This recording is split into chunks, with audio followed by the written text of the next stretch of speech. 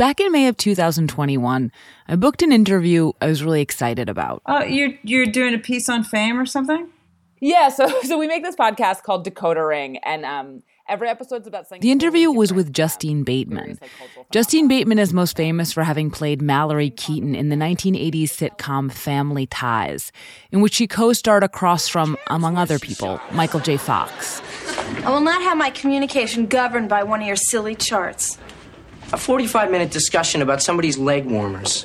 You call that communication? Who asked you to listen to my phone conversations anyway? Mallory, the human eardrum is designed The show to was a pick up any huge sound within hit, a the number certain 2 show in the country, at a time when network TV was pretty much all there was to watch.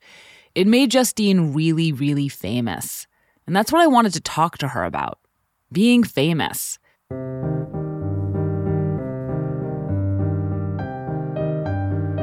We were starting to work on an episode about the psychology of fame. It was a pretty hazy idea at this point, but that's normal. Sometimes the way it works is we have an idea and I start talking to people, hoping they can help me sharpen that idea, figure out what the idea really is.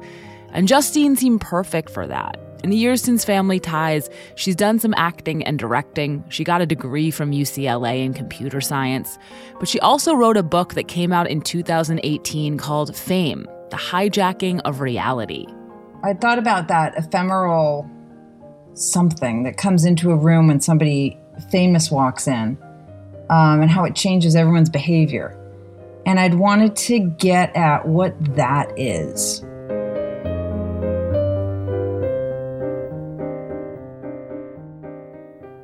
The book is this vulnerable, spirited accounting of fame, and it's full of personal anecdotes, specifically focused on what it's like to have fame and lose fame, and the perspective that gave Justine into its distorting, concrete power.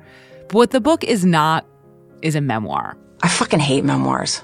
I'm never gonna write one. This is from the audiobook, which is narrated by Justine. If you thought this was a memoir, put it back on the shelf or get a refund, send it back. This isn't a shitty memoir. Nonetheless, I was kind of hoping she would talk to me like she had written a memoir, that she would give me the story of her fame, narrativize it. I thought maybe we could ease into it. The way I would usually do this kind of interview is sort of just like kind of try to do it like chronologically. But in reading your book, it occurred to me that you maybe would not be interested in doing that. It doesn't seem like that would serve the purposes of your podcast. Well, Justine was here on this Zoom call, giving me an hour of her time, down to talk about her book in exactly the terms she'd written it. And here I was, trying to get something else, trying to get her to be a character in a podcast episode. I'm just curious, like, how did you end up being on Family Ties? Like, and did you have any expectations that anything would happen? We don't have to talk about that if you don't want. No, it's like just an audition. I really am not. I mean, I only mentioned that to just give context to why I know these things. That's all. Yeah, no, totally. So then let's can we talk about the arc? Can we talk about the arc? Like it can be. It didn't really get better from there. Definitely not helping was this exchange. When it was an academic piece, like if you had to be like, what's your argument or your thesis? Like, was there one? And what was it? Oh, did you not finish Fame? I didn't finish it. Oh. Well, I'm not going to wreck it for you. No, spoil it for me, please. I'm not going to wreck it for you. What can I say but, ooh, that is mortifying. The conversation meandered on, not very fruitfully. Obviously, it was my fault. I wanted her to do what I wanted, recap her fame, and understandably, she didn't want to do that. She didn't want to perform her fame for me. She just wanted to talk about the ideas. I guess I just don't see fame as a part of me. I see it as something like a cloud that like visits and then moves on. And that's the way so much of the book is about decoupling from whatever you associated with it. We talked for the whole hour, but after the interview finished, I was as hazy as ever on what an episode about fame should really be. I closed Zoom and put the interview aside. And then a couple days later, we decided to take this idea and can it.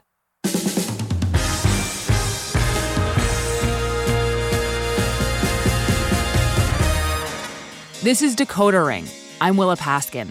Over 3 years of doing Decoder Ring, we've shelved a bunch of reporting on episodes that never quite came to be, and shelved even more reporting from episodes that did. It's part of the process. When we were looking back on the stuff we put aside this year, we noticed that a lot of it had to do with fame. We may have decided not to do that episode, but the idea kept popping up anyway. So we're going to give into it, sort of. This is a cutting room floor episode, but on a theme. It contains 4 segments that all touch on fame. 2 are from that abandoned fame story, and one of those is about primates.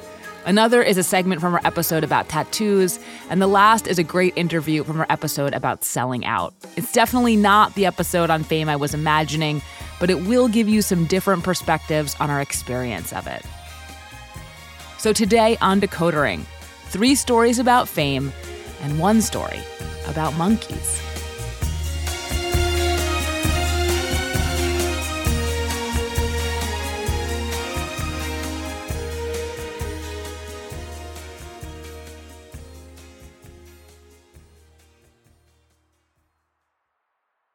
This episode is brought to you by Saks.com.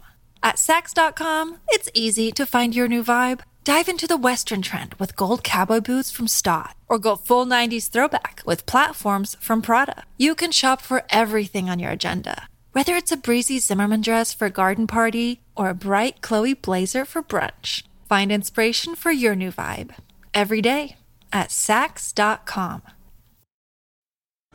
This episode is brought to you by Snapple. Want to know another Snapple fact? The first hot air balloon passengers were a sheep, a duck, and a rooster. Ridiculous. Check out Snapple.com to find ridiculously flavored Snapple near you. The first story I want to share is an interview we did for that canned episode about fame. One of the researchers we spoke to was named Michael Platt. Michael's the director of the Wharton Neuroscience Initiative and is a professor at the University of Pennsylvania. He spent his career studying monkeys to get an understanding of the underlying behaviors that drive both monkeys and people, particularly around questions of celebrity. My initial academic training was in anthropology. I wasn't a neuroscientist, but I was increasingly interested in why do we do the things we do, and why do we make some of the kind of weird decisions we make, like plunking down $5 for a People magazine, right? Or spending time watching, being obsessed over people on TV that we'll never meet. That's kind of a weird thing, right, from a biological point of view. And so, I became a neuroscientist so I could actually peek under the hood in terms of what's driving our behavior and what's driving our decisions. And in this case, what we've discovered is deeply baked into our brains. It's pretty hard to escape what's driving our interest in celebrity. Our first salvo in this area was we developed this task that we called the pay-per-view task for monkeys.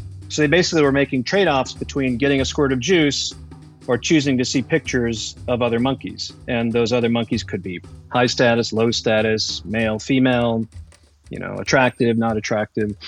And what we found is that monkeys consistently will give up rewards. They'll pay a little bit of juice to see pictures of high status monkeys, the monkey celebrities. In monkeys, just like people, there's an enormous drive to attain status. And there are kind of different paths to status in monkeys, just as there are in people. So if you're a male monkey, one path is to just be a bully, right? Be big and strong. That path can get you there, but it doesn't last very long, right? It lasts for about as long as you're big and strong, which is maybe just a few years. The other path is to be really savvy and to make a lot of alliances and to use those alliances to kind of, to get your friends to help you out when you're in a jam. But what you do see in monkeys of a variety of sorts is that, at least in males, being high status, although it confers some benefits, comes with some costs. It seems to be stressful. So to maintain your status it's actually really hard. And you're always looking over your shoulder and, somebody's going to come along and knock you off, topple you. So these monkeys, as classically shown 20 years ago, often have advanced heart disease. and they're not sitting around smoking and eating a high fat, high sugar diet. It seems to be because of the stress of being top dog. One of the things that we got really interested in was why does sex and celebrity sell? Why does it matter? Why 100 some years ago, advertisers started putting human faces, right, in advertisements? Why in the world does that work? And we think it works because those social stimuli have automatic priority in our brains. And so if that's true, we reasoned we should be able to actually use social information, sex and celebrity, to sell things to monkeys. What we did is we had monkeys, we just put TVs in their housing, and what they would see is like a picture of like a celebrity monkey, a high status monkey, next to, say, the logo for Starbucks. And then you might put a low status monkey's picture, a non-celebrity, next to the logo for Dunkin' Donuts. And, we had a variety of different household brands and a whole bunch of different kinds of pictures. And you're just running an advertising campaign, right, in front of these monkeys while they watch it. Then you give them choices between the brands. Okay, you just put it on the screen, and they get touch it and they get a piece of food no matter what. Do you want Starbucks or Dunkin' Donuts? They choose Starbucks. Okay, it doesn't matter which one they choose. They always get the same food reward. But they formed an association between that brand logo and the celebrity monkey, right? So it's the same thing we see in people. Celebrity endorsers are kind of their aura, if you will, their attentional prioritization and value is getting attached to the product. In marketing, it's often the case that there are theories about why people behave the way they do as consumers, right? And the way they respond, in this case, to advertising and marketing.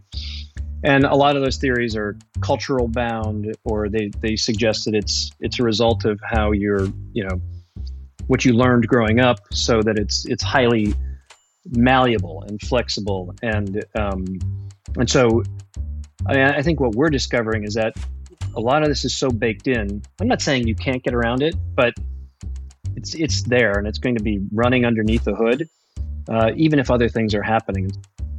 You spend enough time with these two species and you study their behavior, and you study, in particular, the biology, and it's amazing how similar it is. Humans seem much more like monkeys to me than perhaps like humans.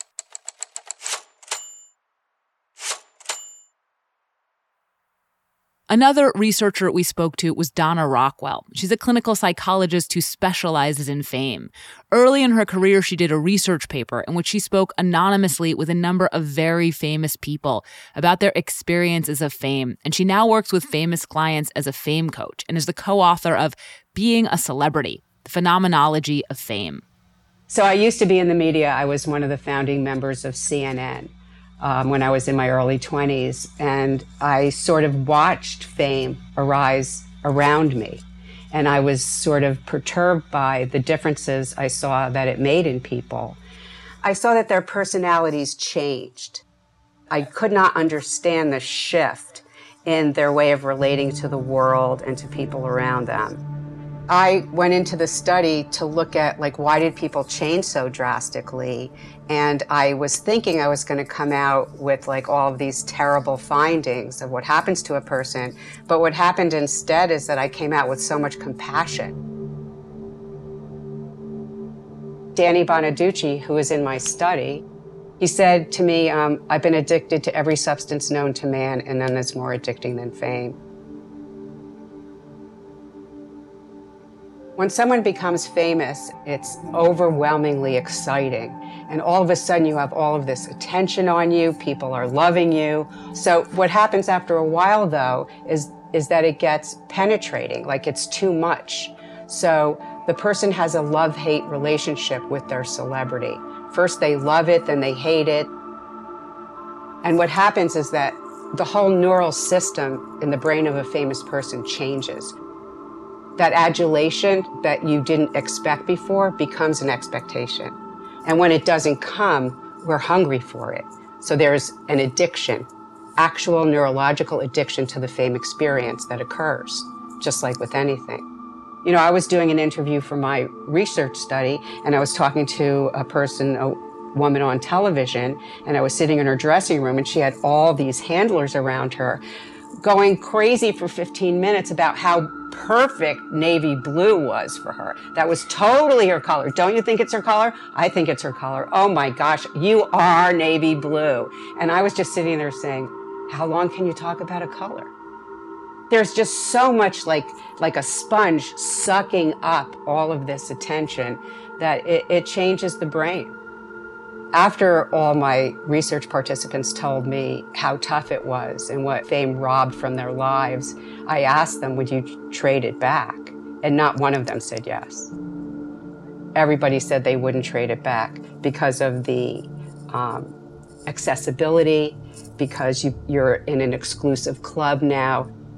Another finding in my study was that when someone's famous for any length of time, they create an entity. They feel like they become entitized. So there's their famous part, and then there's their authentic part. So there really is a sort of character splitting that you and I don't really have. They have to be their famous self, or they have to be their real self. And to have to negotiate that, like the cognitive dissonance of these two selves, is very hard for anybody's mental health. One of the people in my study is a well-known around the world R&B superstar. She's an older woman now. And when we were talking, she said, you know, she'd be walking down the street and her neighbors would yell out and see her and go, hey, hey, hi, didn't you used to be? And then say her name. And it's really crushing, you know? And it's a terrible thing because how you can never get away from being a has-been. You can never cure that unless you're not a has-been anymore. But fame is fleeting.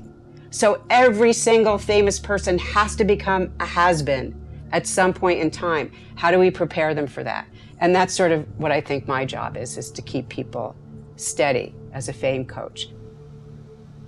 I think people feel famous now as a result of how many clicks and likes they have versus recognition walking down the street. Maybe that's the modern day recognition, is clicks.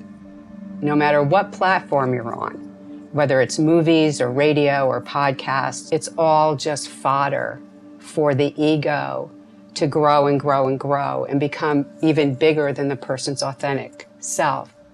The internet is always right there buzzing around on your device, and your fan base is sitting right there. You don't have to go out to find them anymore. So I do think it is more insidious, and I think it's less escapable because there is nowhere to hide. The more eyeballs and clicks we get, the more addicted we do become.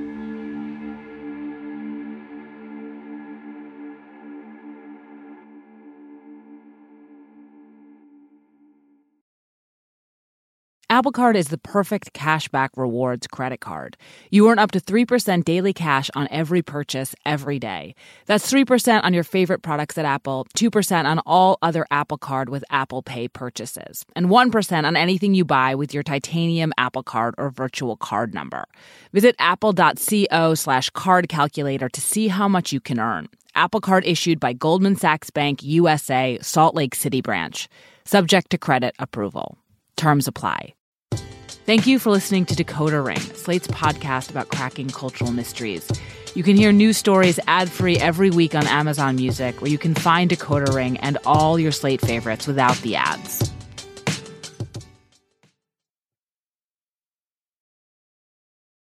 So now we're going to switch things up a bit. Our next story about fame is not set in the present.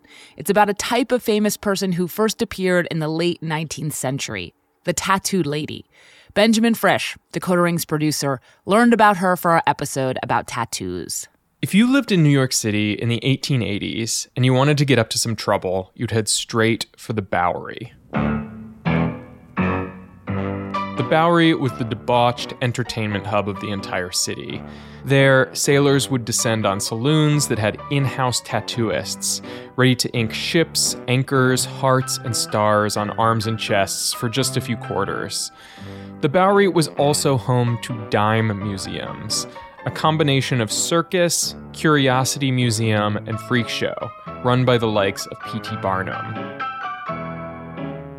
In the 1880s, the tattooists and the dime museums combined to create a buzzy new spectacle, the tattooed person.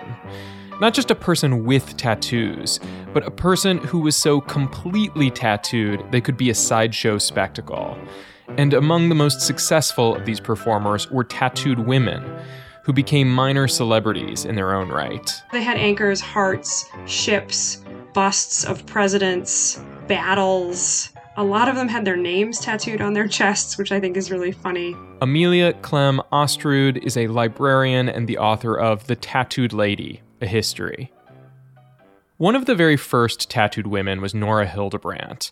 If you went to see Nora at one of the Bowery's dime museums, you'd pay 10 cents and walk into a room where she'd be standing on a platform. It would have been fairly shocking. These women wore like short shorts, like little bodices that, came up to just above their breasts. So bare arms, bare legs, mostly bare back. But if you look at their ankles, their stockings are literally like rolled into little rolls around their ankles, kind of titillating like, hey, I rolled my stockings all the way down. This is pretty exciting. As you walked around the room and looked at Nora's tattoos, she would tell you her story. And her story was particularly harrowing. It went like this.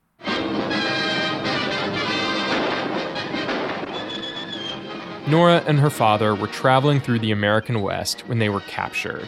They encounter Sitting Bull and his guys. At this time, Sitting Bull was famous for his involvement in the Battle of Little Bighorn and resisting the U.S. government's encroachment on the West. Sitting Bull apparently wants a tattoo once he learns that the father is a tattooist. But one of Sitting Bull's men says, wait, how do we know that's safe? What if this guy, this tattooist, tries to poison you? We need to do a test. So the test is they tie Nora to a tree, they force the father to tattoo her for 365 days. After a full year of this, he finally decides he can't go on. He breaks his needles, they kill him. Nora is blind from the pain. Suddenly, the cavalry arrives and rescues the now blind Nora. Where she is then given $50 by circus owner Adam Forepaugh, sent back to New York. She regains her vision and she goes on to fame and fortune as a tattooed lady.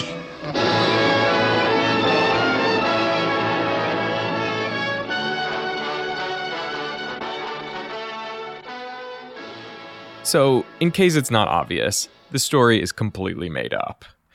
We know that Nora was born in London, and then came to New York and spent time working as a maid before eventually emerging as a tattooed lady. But this kind of yarn, this outlandish story, would have been common. These stories are called captivity narratives, and they have a long history, going back to the beginnings of colonization. They are typically outright racist towards indigenous people, but in the 1880s, they were all over the newspapers and in popular fiction.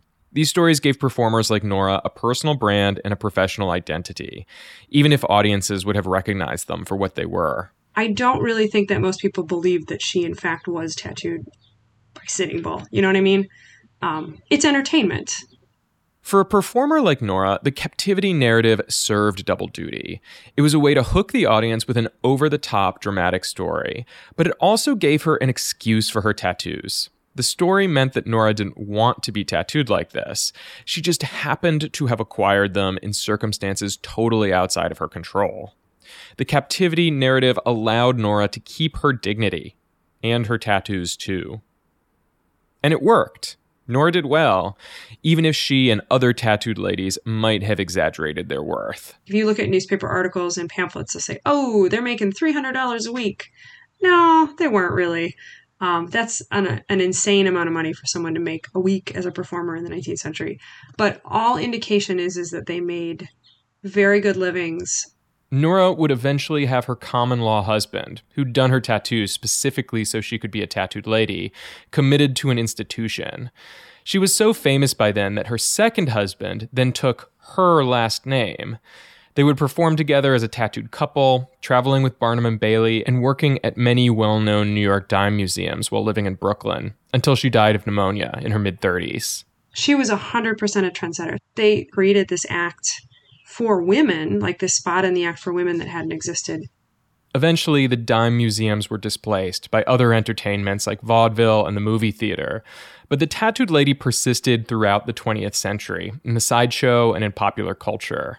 The song Lydia, the Tattooed Lady from 1939 was one of Groucho Marx's signature songs and would be covered continuously over the 20th century. Oh, Lydia, that encyclopedia. Oh, Lydia, the queen of tattoo. On her back is the Battle of Waterloo.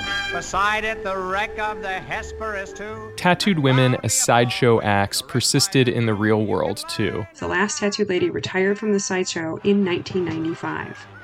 Which is a very, very long time. Most of them were fairly elderly into the 1970s and 1980s and were working as tattooed ladies, as old tattooed ladies, as older women, because this is what they've done, and this is what they've done through their lives. For a dime you can see Kankakee or Paris or Washington crossing the Delaware. La, da, da, da, da, da.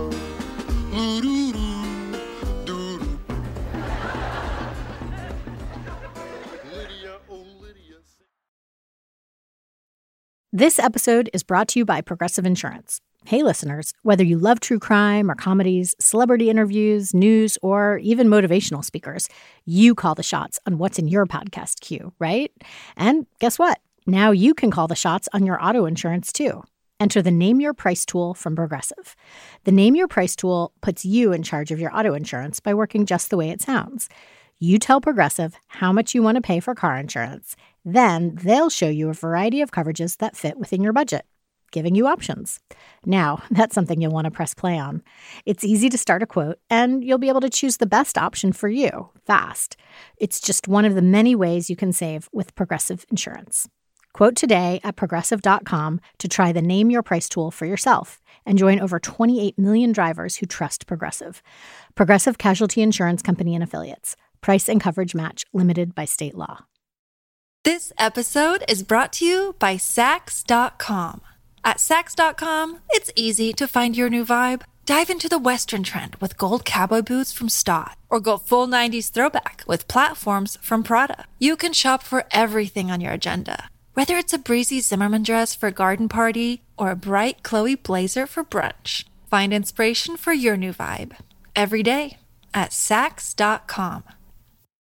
Another day is here, and you're ready for it. What to wear? Check. Breakfast, lunch, and dinner? Check. Planning for what's next and how to save for it? That's where Bank of America can help. For your financial to-dos, Bank of America has experts ready to help get you closer to your goals. Get started at one of our local financial centers or 24/7 in our mobile banking app. Find a location near you at bankofamerica.com/talktous. What would you like the power to do? Mobile banking requires downloading the app and is only available for select devices. Message and data rates may apply. Bank of America N.A., member FDIC. So earlier this year, we did an episode about the idea of selling out and what happened to it. It was told through the story of Oprah Winfrey and Jonathan Franzen's conflict over Oprah's book club. But it took me a long time to land on that focus. And in the meantime, I talked to a lot of people about selling out. The musician Dan Zanes was one of them. In the early 1980s, he was in a band called the Del Fuegos. As you'll hear, the story he relayed to me is connected to the idea of selling out. But it's also about fame, or really what happens when your underground rock band gets a little more well-known and starts getting opportunities it might be better off without.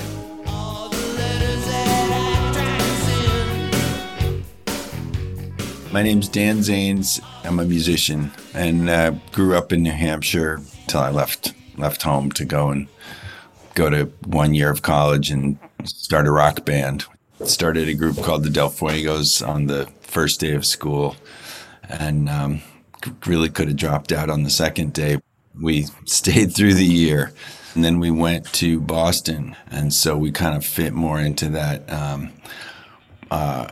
I guess punk mold, just because it just sounded so raggedy. But our hearts were really in sort of 50s and 60s R&B.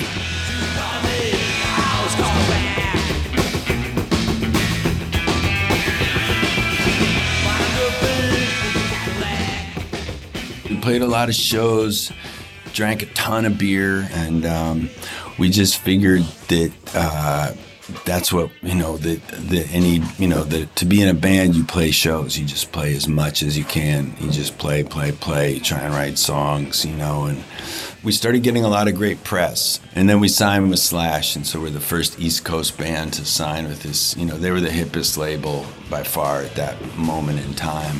And so it was really a big deal.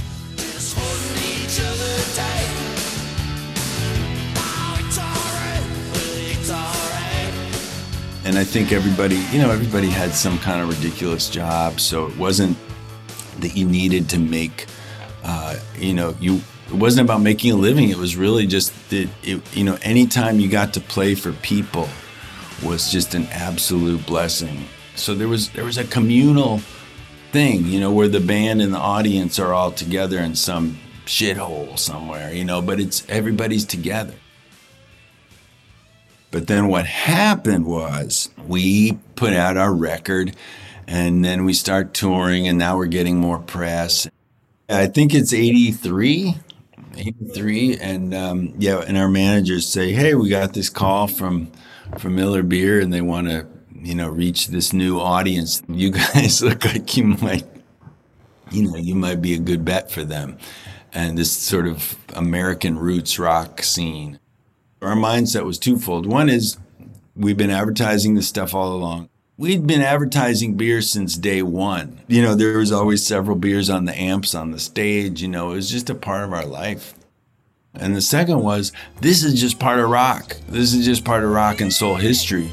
Let's talk it over. Have a Coca-Cola.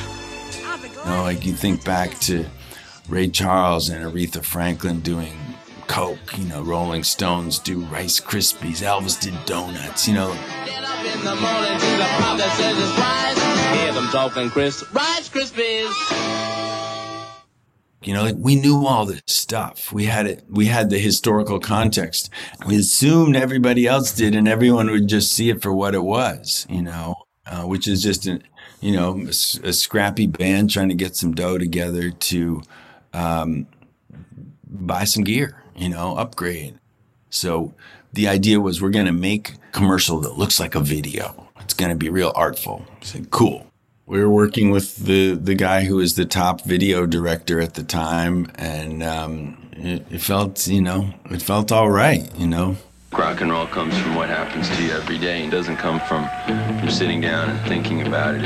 It's about everyday things. There were two things we didn't think about. One was we didn't think anyone would see it. And the other was it didn't occur to us we'd be singing the Millers Made the American Way song. We thought we could sing one of our tunes.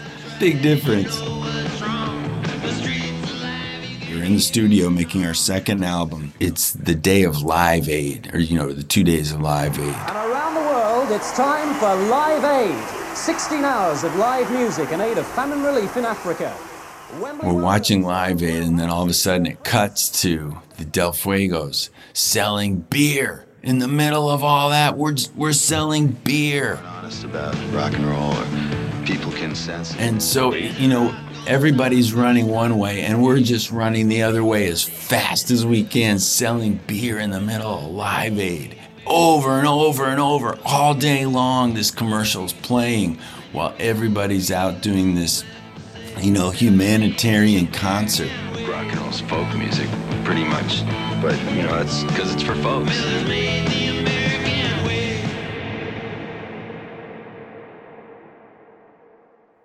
It felt like it was instantaneous. It felt like our lives changed that day.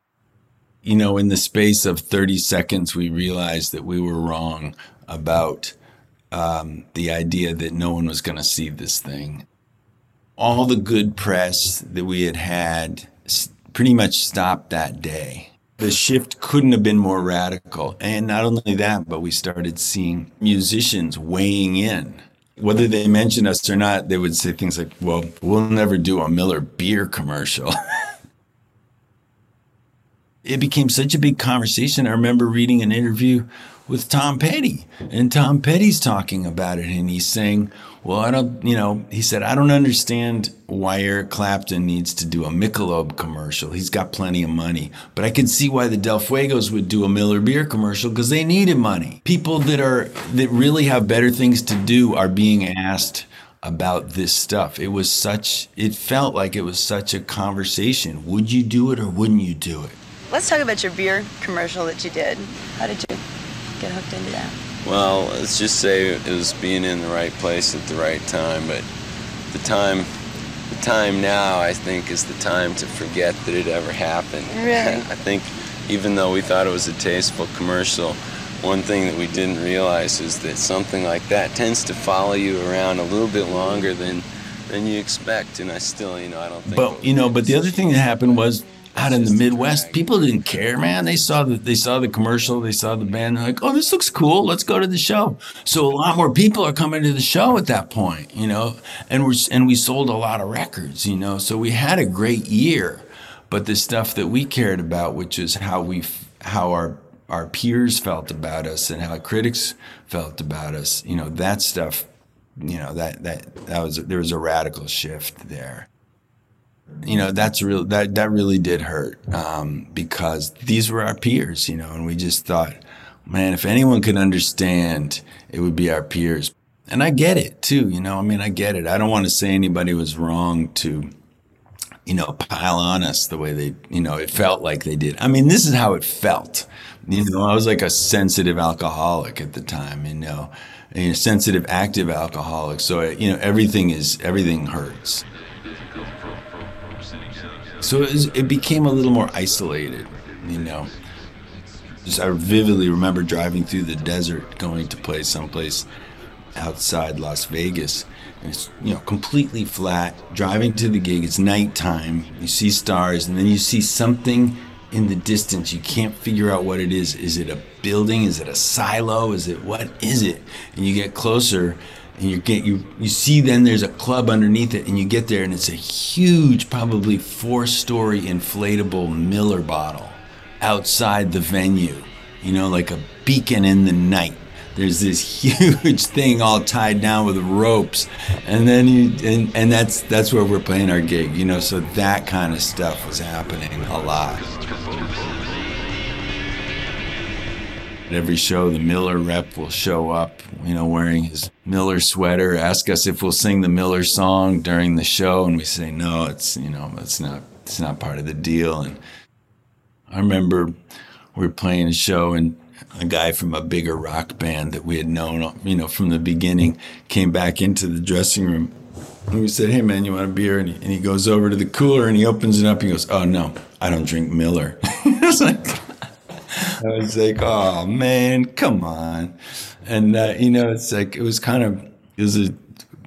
a tremendous experience as far as growing and being able to develop some compassion for the choices people make in life. But yeah, it was a drag.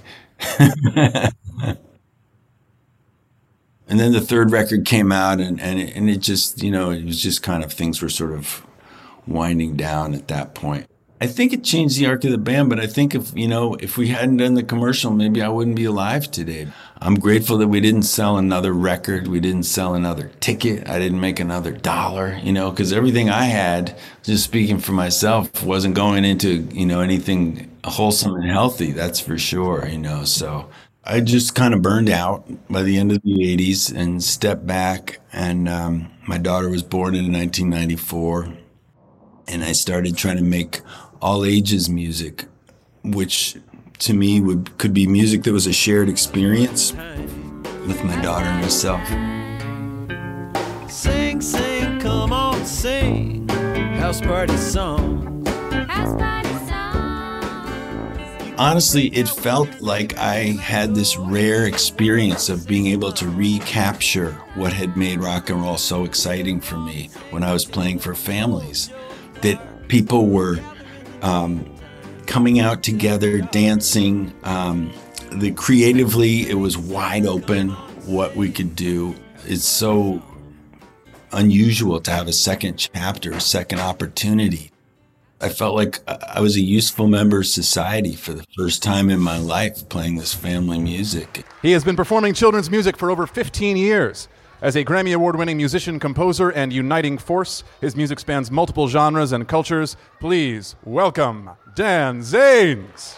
When I met my wife, Claudia, 4 years ago, I felt like she was the person that I'd been looking for my whole life, to like a sound that we were able to make together and the kinds of songs we were able to sing together. Where there's a rumble on the track. Night Train 57. Smoke is pouring from the stack. Night Train 57. So I have a third chapter. How unbelievable is that? Nobody gets a third chapter. Moon and the stars. Where the night sky is clear. Night Train 57. This is Decoder Ring. I'm Willa Paskin. This episode was written and produced by Willa Paskin and Benjamin Frisch. Thanks to June Thomas. We'll see you next week. 57 to the moon and the stars.